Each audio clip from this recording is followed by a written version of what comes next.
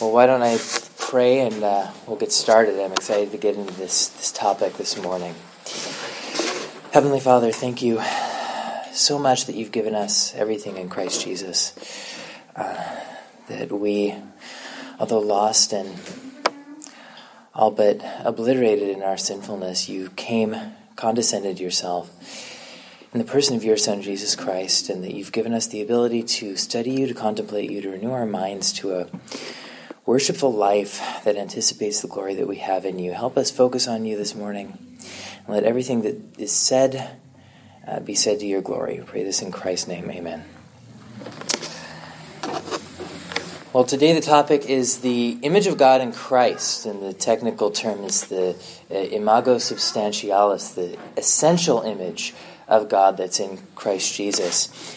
I'm excited to get into that, but today we're going to recap a little bit first and talk about the image of God in man first. There are a few steps that we have to take before we get directly into the image of God in Christ. So you'll recall that last week, if you were here, we looked at Psalm 8 as well as Genesis 1 and 2. And we concluded that the image of God in humanity is humanity itself, united in both body and soul. It's everything that pertains to the human being. And that's important for how we reflect God and His goodness in creation. But it's also important secondarily and related to the first for ethics. We talked about that a little bit. In fact, there's a deep significance there. Earlier last week, in fact, Governor Brian Kemp of Georgia signed in to effect the fetal heartbeat bill, which directly ties to this idea of what we consider to be a person, a focus on the actual human person in the womb, which the Washington Post noted. They had an interesting article.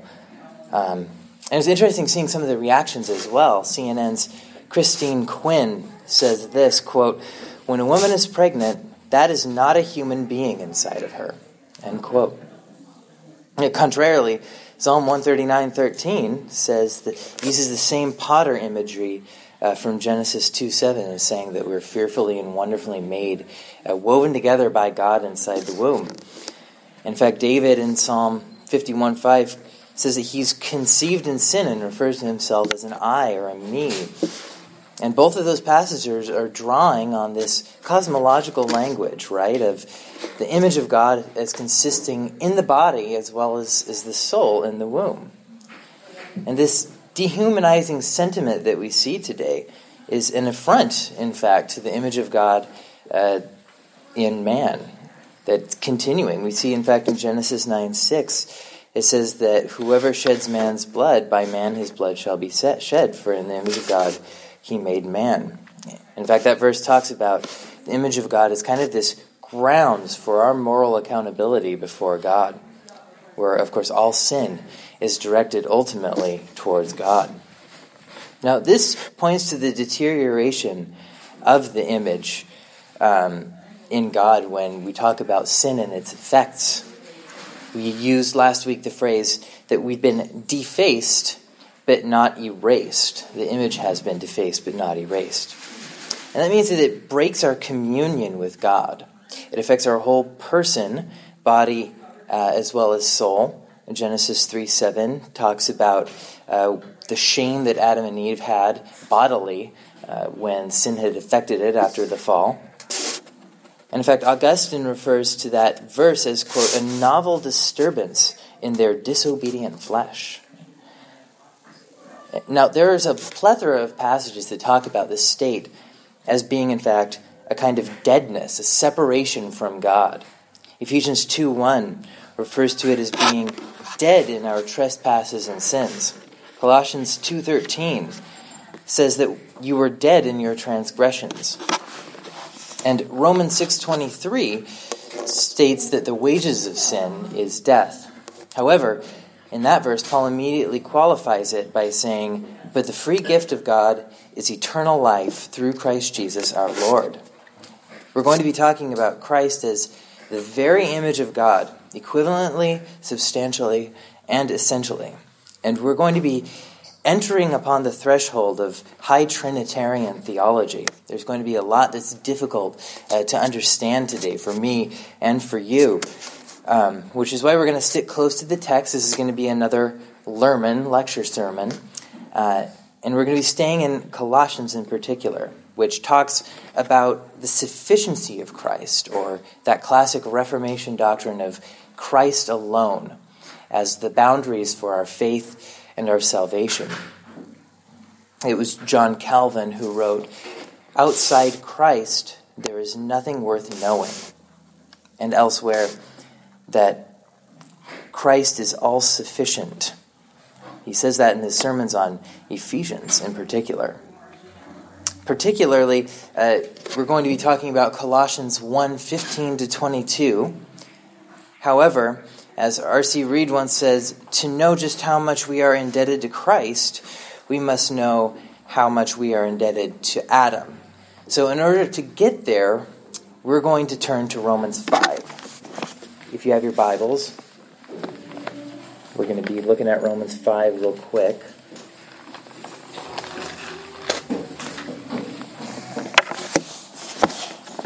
Of course, the synthetic nature of theology, like we said last week, means that we have to cover a lot of ground in order to get to who Jesus Christ is, in order to understand the image of God in Christ. I'm going to read Romans 5:12-21. Therefore, just as through one man sin entered into the world, and death through sin, and so death spread to all men because all sinned. For until the law, sin was in the world, but sin is not imputed when there is no law. Nevertheless, death reigned from Adam until Moses, even those who had not sinned in the likeness of the offensive Adam, who was a type of him who was to come. But the free gift is not like the transgression. For if by the transgression of the one the many died, much more did the grace of God and the gift by the grace of the one man, Jesus Christ, abound to the many. The gift is not like that which came through the one who sinned. For on the one hand, the judgment arose from one transgression, resulting in condemnation. But on the other hand, the free gift arose from the many transgressions, resulting in justification. For if by the transgression of the one death reigned through the one, much more those who receive the abundance of grace and the gift of righteousness will reign in life through the one, Jesus Christ. So then, as through one transgression there resulted condemnation to all men, even so through one act of righteousness there resulted justification of life to all men. For as through the one man's disobedience the many were made sinners, even so through the obedience of the one the many will be made righteous. The law came in so that the transgression would increase, but where sin increased, grace abounded all the more, so that as sin reigned in death, even so grace would reign through righteousness to eternal life through Christ Jesus our Lord. Now, that's a confusing passage. And in fact, it sounds like word salad when I'm reading it out loud, doesn't it? But it's actually a very important passage. Paul places it central in his logic for how we understand our relation to Christ.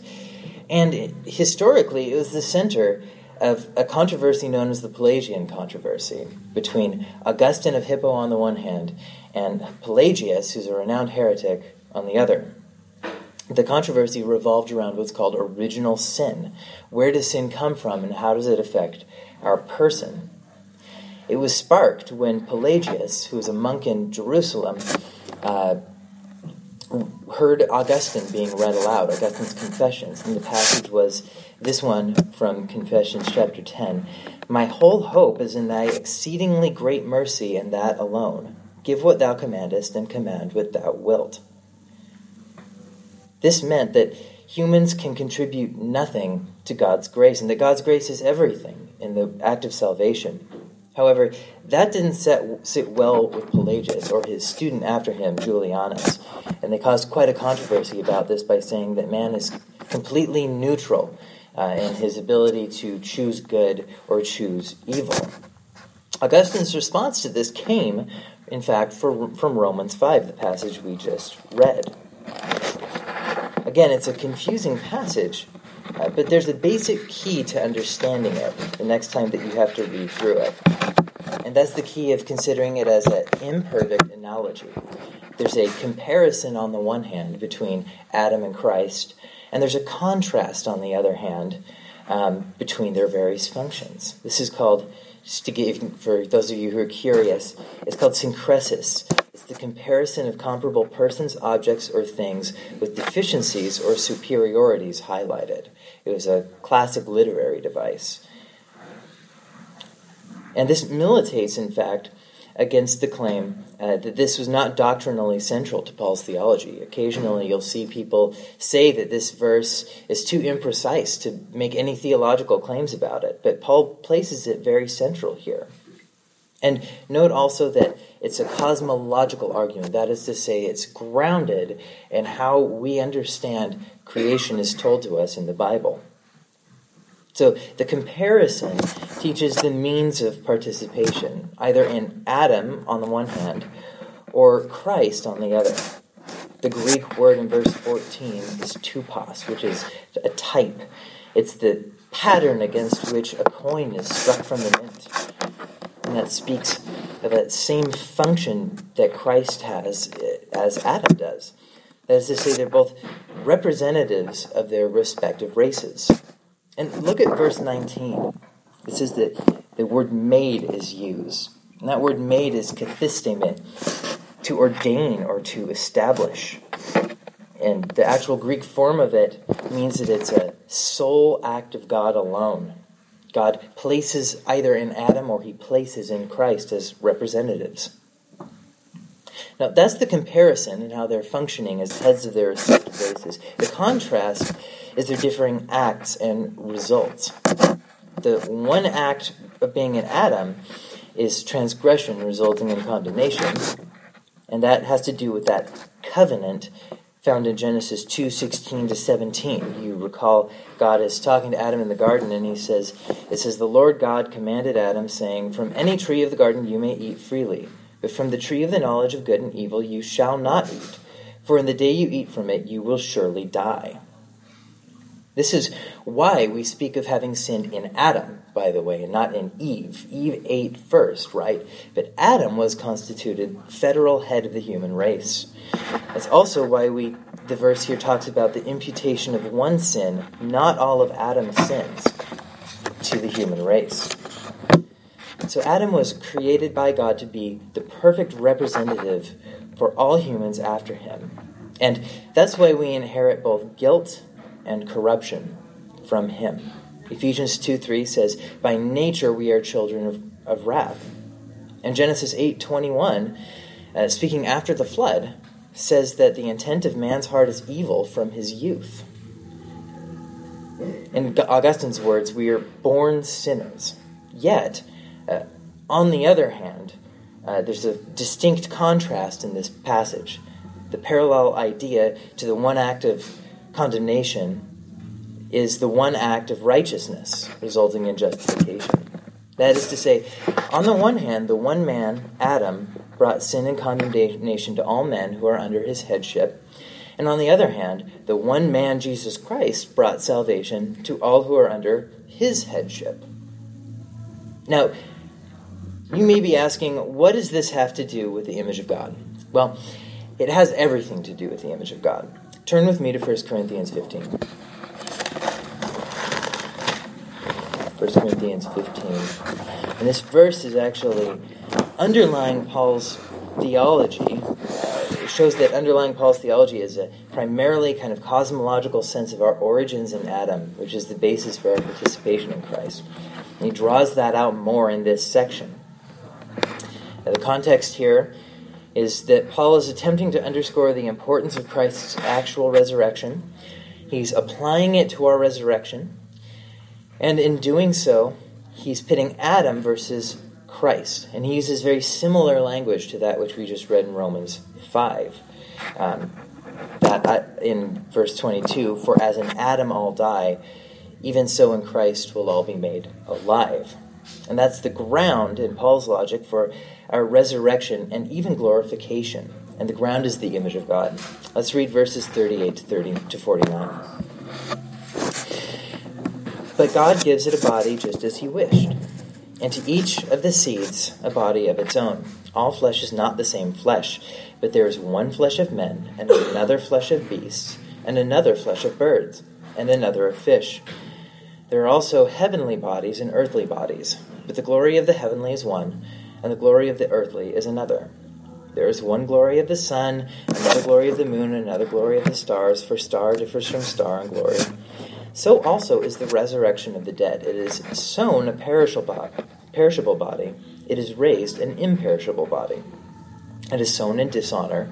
It is raised in glory. It is sown in weakness. It is raised in power. It is sown a natural body. It is raised a spiritual body. If there is a natural body, there is also a spiritual body. So also is it written, the first man, Adam, became a living soul. The last Adam became a life-giving spirit. However, the spiritual is not first, but the natural, then the spiritual. The first man is from the earth, earthy. The second man is from heaven. As is the earthy, so also are those who are earthy. And as is the heavenly, so also are those who are heavenly. Just as we have borne the image of the earthy, we will also bear the image of the heavenly. Now, I chose several passages this morning that were word salad, right? This is another example of a difficult and interpretively difficult passage. And I don't have the time to comprehensively explain it, unfortunately, this morning. But just to simplify, note the parallels here. There's the first man, who is Adam, and he's described as being earthy. The last man is Christ, and he's considered heavenly. In fact, the key verse here, however, that I want to zone in is verse 49. Just as we have borne the image of the earthy, we will also bear the image of the heavenly. That's not speaking, in fact, of a spiritualization of the body, right? We're not going to be, when we're resurrected, intangible ghosts floating around as orbs in heaven. That's contrary to Paul's logic, in fact. Paul isn't a Platonist. He's not positing kind of spirit versus matter dualism. He's assuming that heaven is a very real place where God's presence is manifest. And in Paul's logic here, he's saying that Christ, as the image of the heavenly, is bringing a restoration of the relationship lost in Adam. This is total, in fact. The more I read this passage, I see the focus is on the body as essential for renewed communion with God as part of that image. We'll talk about this passage a bit more and the future state of glorification next week and what that looks like. And now, I want to focus on the centrality of Christ as the essential image of God into which mankind's image is restored. And we're going to be focusing on Colossians. We're doing a lot of Bible hopping. Good systematic theology is synthesizing Bible. Not what they teach me at Yale.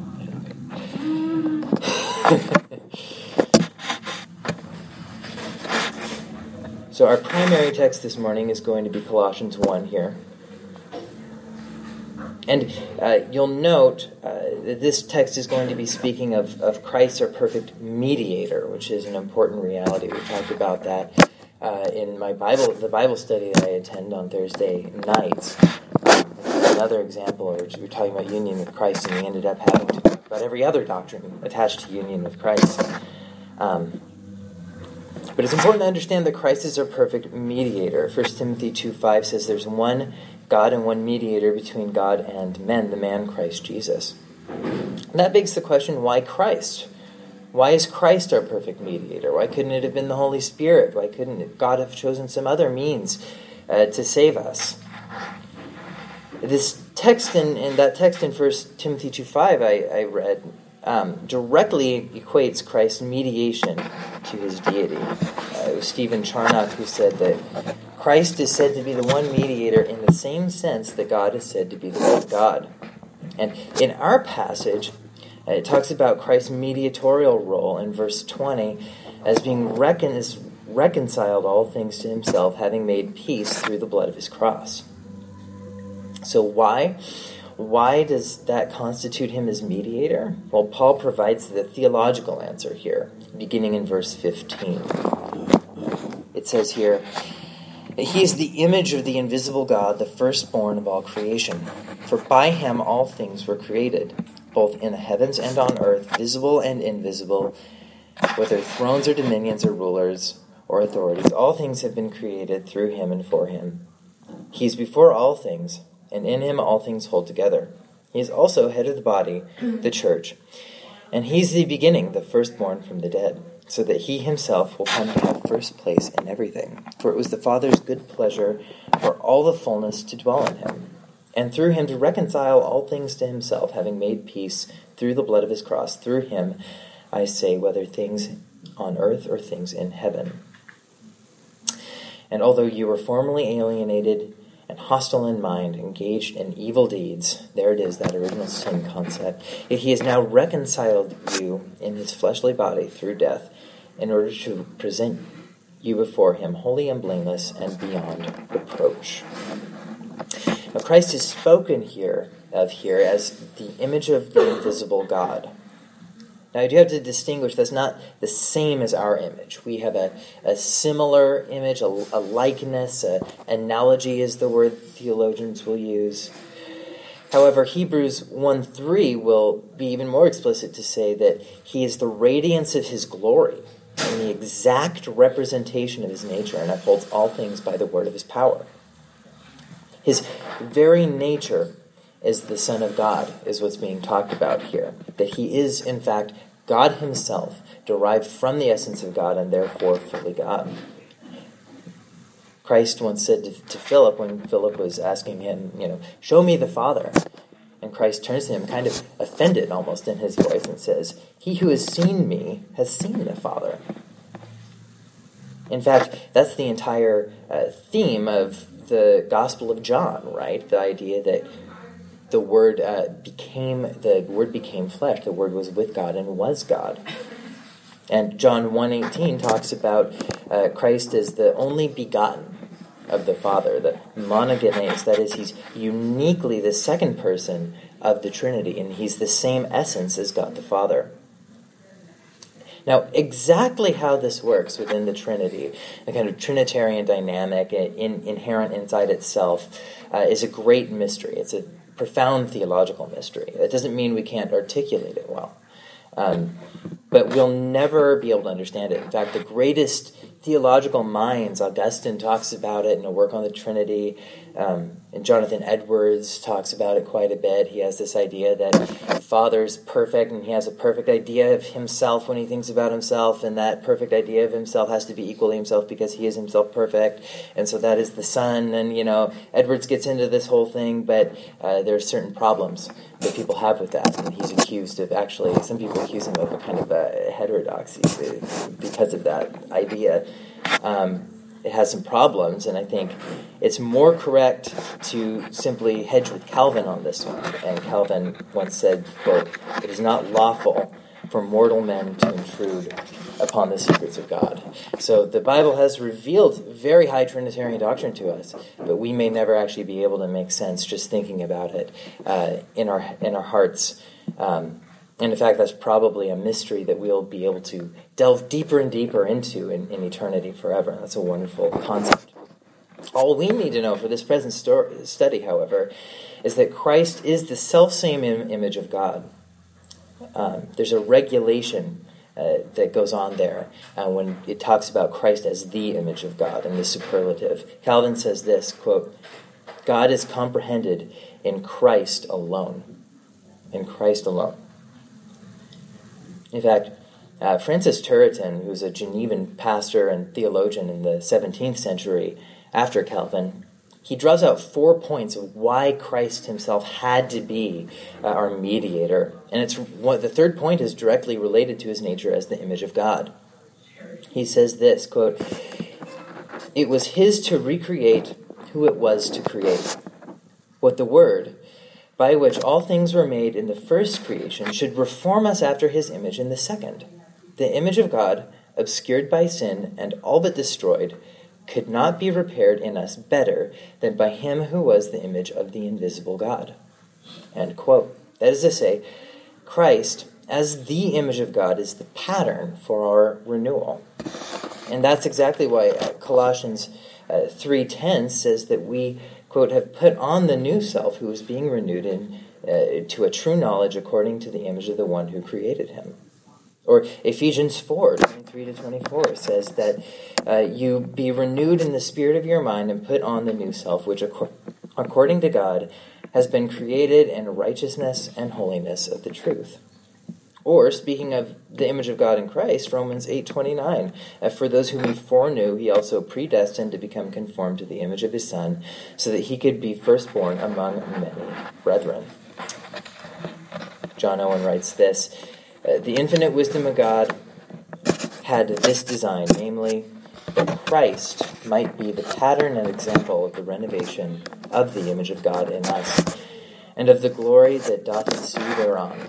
He is in the eye of God as the idea of what he intends in us, in the communication of grace and glory, and he ought to be so in ours, as unto all that we aim at in a way of duty. Now, there's a final aspect here, and that's the aspect of the Holy Spirit. So I'm going to take a look real quick at John 16, because I think that's an important aspect in how we have our image of God renewed. John 16:7-11, Christ is speaking of what he gains by his ascension into heaven. And it says this, but I tell you the truth, it is to your advantage that I go away. For if I do not go away, the Helper will not come to you. But if I go, I will send him to you. And he, when he comes, will convict the world concerning sin and righteousness and judgment. Concerning sin, because they do not believe me, and concerning righteousness, because I go to the Father, and you no longer see me. And concerning judgment, because the ruler of this world has been judged. That speaks of Christ's mediatorial mission, obtaining the work of the Holy Spirit. And that idea in this text, the idea of convicting of sins, is found in fact, in Titus, when Paul talks a little bit about regeneration, and he has this kind of liturgical almost passage. It says, but when the kindness of God our Savior and his love for mankind appeared, he saved us, not on the basis of deeds which we have done in righteousness, but according to his great mercy, by, here it is, the washing of regeneration and renewing by the Holy Spirit, whom he poured out upon us richly through Jesus Christ our Savior, so that being justified by his grace, we would be made heirs according to the hope of eternal life. And that's noted especially in 2 Corinthians 3:18, which says that, but we all with unveiled face, beholding as in a mirror the glory of the Lord, are being transformed into the same image from glory to glory, just as from the Lord, the Spirit. There's an equation in these verses. The work of the Holy Spirit is what's returning that image of God and restoring it to our hearts. This gives us a remarkable glimpse into the divine plan, doesn't it? The Father sent the Son saves his people, and the Spirit secures the renewed image of God in our hearts. He is the seal that makes certain the image of God forever onto our very hearts. That's why we don't have to worry about, from this point on, having that same kind of mutable will that Adam did, where we could maybe fall out of God's grace. Christ makes that certain, and he makes it certain through the Holy Spirit. Ephesians 1:13-14, in fact. In him, you also are, after listening to the message of truth, the gospel of your salvation, having also believed, you were sealed in him with the Holy Spirit of promise, who is given as a pledge of our inheritance, with a view to the redemption of God's own possession, to the praise of his glory. That's a ever-increasing intimacy that we have with God, where we'll be able to, in fact, participate in some way in the Trinitarian harmony, even into eternity. That's why Christ prays on our behalf as our faithful mediator and high priest in John 17, the glory which you have given me, I have given to them, that they may be one, just as we are one.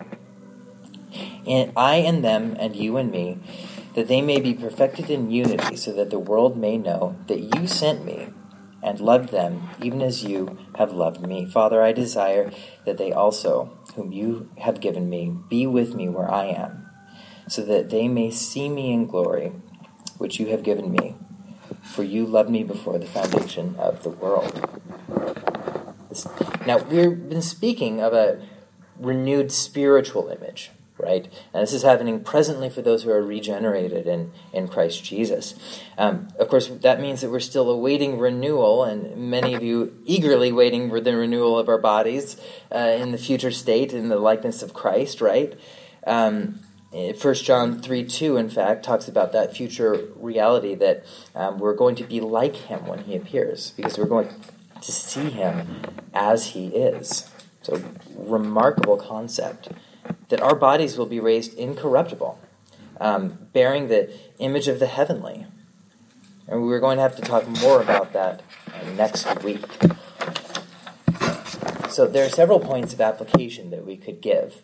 In fact, I think on a pastoral level, the idea of having our image, the image of God renewed body and soul, is wonderfully comforting to the believer and a great pastoral emphasis. Let me just give you a few points of application that we could possibly take away from this.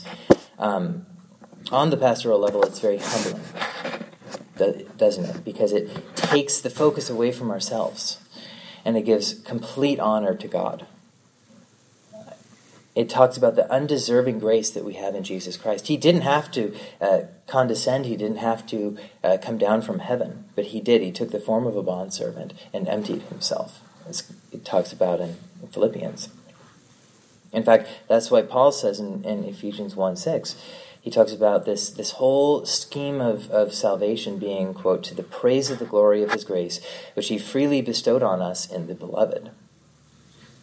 And in fact, that's why Ephesians 2:8-10 then goes on to talk about how it's by grace we've been saved by faith, and that not of ourselves, it is the gift of God, not by works, lest any man shall boast, for we are his workmanship, created, there's that recreation language, in Christ Jesus, for good works which God prepared beforehand for those who love him. And that causes us to want to in the words of Hebrews 12, to look unto Jesus, the author and perfecter of our faith. In him is all the sufficient requirements for everything that we need to grow spiritually. And that's wonderfully comforting. All we have to do is look to Jesus Christ. Colossians 2:6-7 says, therefore, as you have received Christ Jesus the Lord, so walk in him, having been firmly rooted and now being built up in him and established in your faith, just as you were instructed, overflowing with gratitude. Wonderful, wonderful doctrine. In fact, it goes on. We could draw this even further to talk about our sanctification. It isn't that we are necessarily driving our own sanctification. Yes, we're a part of this process, but sanctification itself, that's conforming us to the image of God, is empowered solely by the Holy Spirit.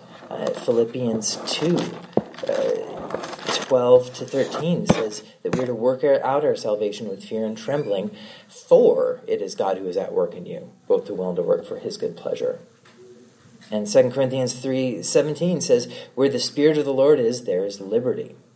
Right? So it's the Holy Spirit that's giving us that ability to want to be conformed to the Son, to want to love him and pursue holiness and pursue likeness with Jesus Christ. And finally, that provides quite a great degree of assurance for us, doesn't it? We are protected by that same power of God that breathed the world into existence. That's the point of Colossians 1, in fact, that our reconciliation with Christ is rooted on his mediatorial reconciliation of all things in him as the image of the invisible God. And that provides us, finally, comfort in trouble, to know that no matter what we go through, we just have to set our eyes on Jesus, to look into the heavens and to see where Christ Jesus is seated at the right hand of the Father. Now, On the more outward level, not just personal spirituality, I think this also has great evangelistic appeal. Because we now have a platform. We talked about this a little bit last week, right? A platform for talking about the renewal of image in Christ alone. We have this ability, profound ability, to be able to speak into the various issues that people have in their lives, and to be able to say, well, look, we're all dead in our trespasses and sins. The Bible tells us this. The Bible tells us that we've fallen after Adam, and that the image that we had, the communion we have with God, has been lost. But that's renewed in Jesus Christ, that he gives us this remarkable pattern, and that by faith in him, we're renewed to this understanding of who he is, and we get to partake in what was lost. And this speaks directly, in fact, on a more social level, to the futility of social endeavors for the sake of social endeavors, doesn't it? You hear this a lot. But whenever I hear some of these problems, and not that these aren't important problems, that's actually the point. These are important problems, and the problem is human sinfulness, isn't it? And that means that only Christ can transform us. In 1 John 2:15, it says, "Do not love the world nor the things in the world, for those things are passing away. But if we look to Christ, he is the sole platform in which that can be renewed, and in which we can look ahead to a heaven and earth in which the image of Christ fills the new heaven and earth, and we are able to commune with God and our renewed bodies and souls forever and ever." So let me pray, and we can have some question and answers.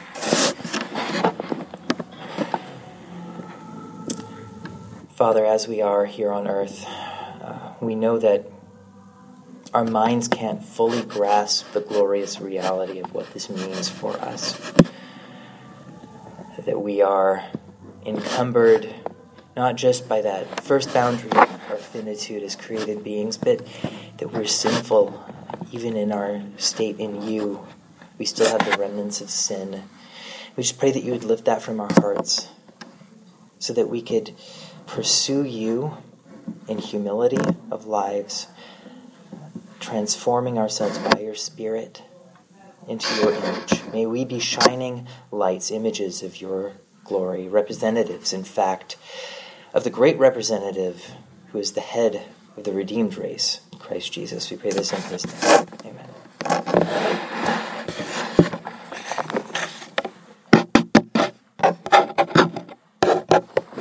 Okay, so questions and answers. We've got about 7 minutes. Yeah.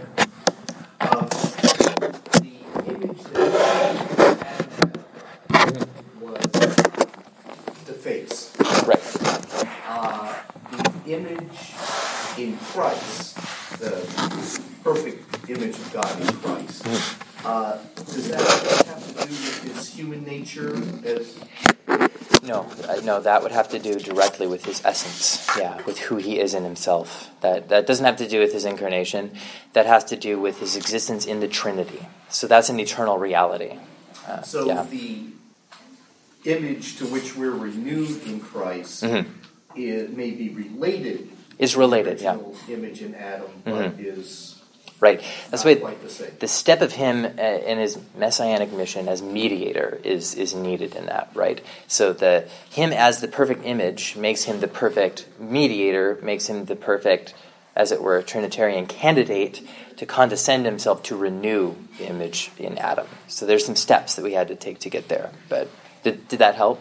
The renewed image that we have through Christ, is it basically the same as the original image that Adam wore? Yeah, I think that's fair. I think that's fair to say that. Yeah. Okay. There's an added element of the permanence that comes from God's grace, though, that I'm trying to. Permanence. Yeah, there's a permanence through the Holy Spirit that you have, not necessarily just. We're not having something added to our natures. We're not changing necessarily. We're not becoming superhuman, I guess is what I'm trying to say. Our humanity is good. So you might hear some people try and talk about maybe we'll become more and more and more and more and more human, or more extra human in heaven, or we'll become. Some people will try and use that verse from Matthew 22 to say we'll be like angels. I think they're making a leap in logic when they read that. We're going to be like the angels in that we'll neither be married nor given in marriage. That's one qualification there. But I don't think that's going to say that we're going to literally become angels in heavens where we don't have bodies. We are going to be renewed human beings, and there's going to be a permanence in our ability to commune with God through our human bodies. Did that explain it? Was that helpful? Okay. Just one quick follow-up. Yeah. So the image in Christ, you said that is eternal. Yeah. But so is that distinct from the image Adam bore and that we will bear?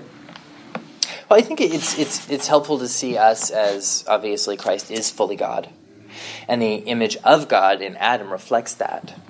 So that's part of the renewal that's going on there, is we're brought to reflect that, and we're brought to be renewed into that image. Yes. Right.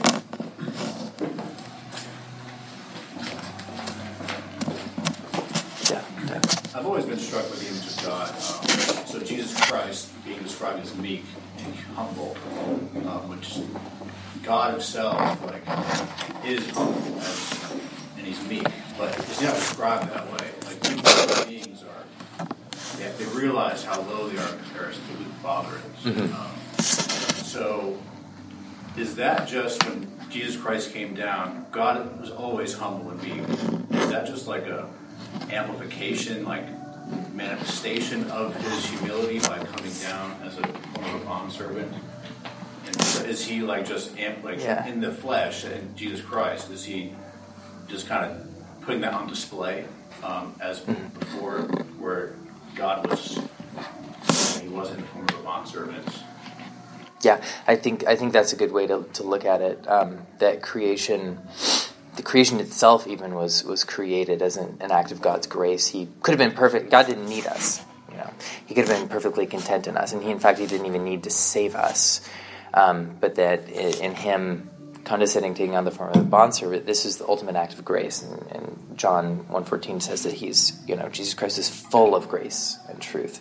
This idea that he could have been perfectly content in heaven, but that part of his character led him to want to dispose himself to come down, and the infinite quality of his love demonstrated in grace. So I think that's helpful. The next question that some theologians like to tinker with is, does that mean that God in his character does make creation necessary? So that's this whole other dynamic aspect. I don't think we have to get into that. The bottom line is that part of his character is that he's so infinitely gracious that he could do something he didn't have to do. So could God properly be described as meek before Jesus? Before Jesus came down and became so dependent on. I guess he must have been. Yeah. It's a special quality that Christ shows by his dependence on the Father in weakness. Yeah, I guess that has to do with. So there's an interesting exercise in theology of when you're defining the attributes of God or virtues or whatever it is, you define it first in relation to God and then second in relation to us. And that can be fun with something like humility. I think that's kind of like or meekness, right? It's kind of what you're asking. And if you go with, Edwards has this definition of humility, which is recognizing and being content with your proper station or something like that. And so if that's true, then God is infinitely and perfectly meek. He's perfectly content in his station because his station is perfect, and that never changes. So, yeah. Yes. I think in that idea, our first relate that idea of meekness to God. We first are introduced to God in creation, and I think that the delicate quality of so much in creation would infer an idea of this nuance, and I think his gracious distance and forbearance. I think all of this things kind of around meekness. Yeah. That's good. Thank you.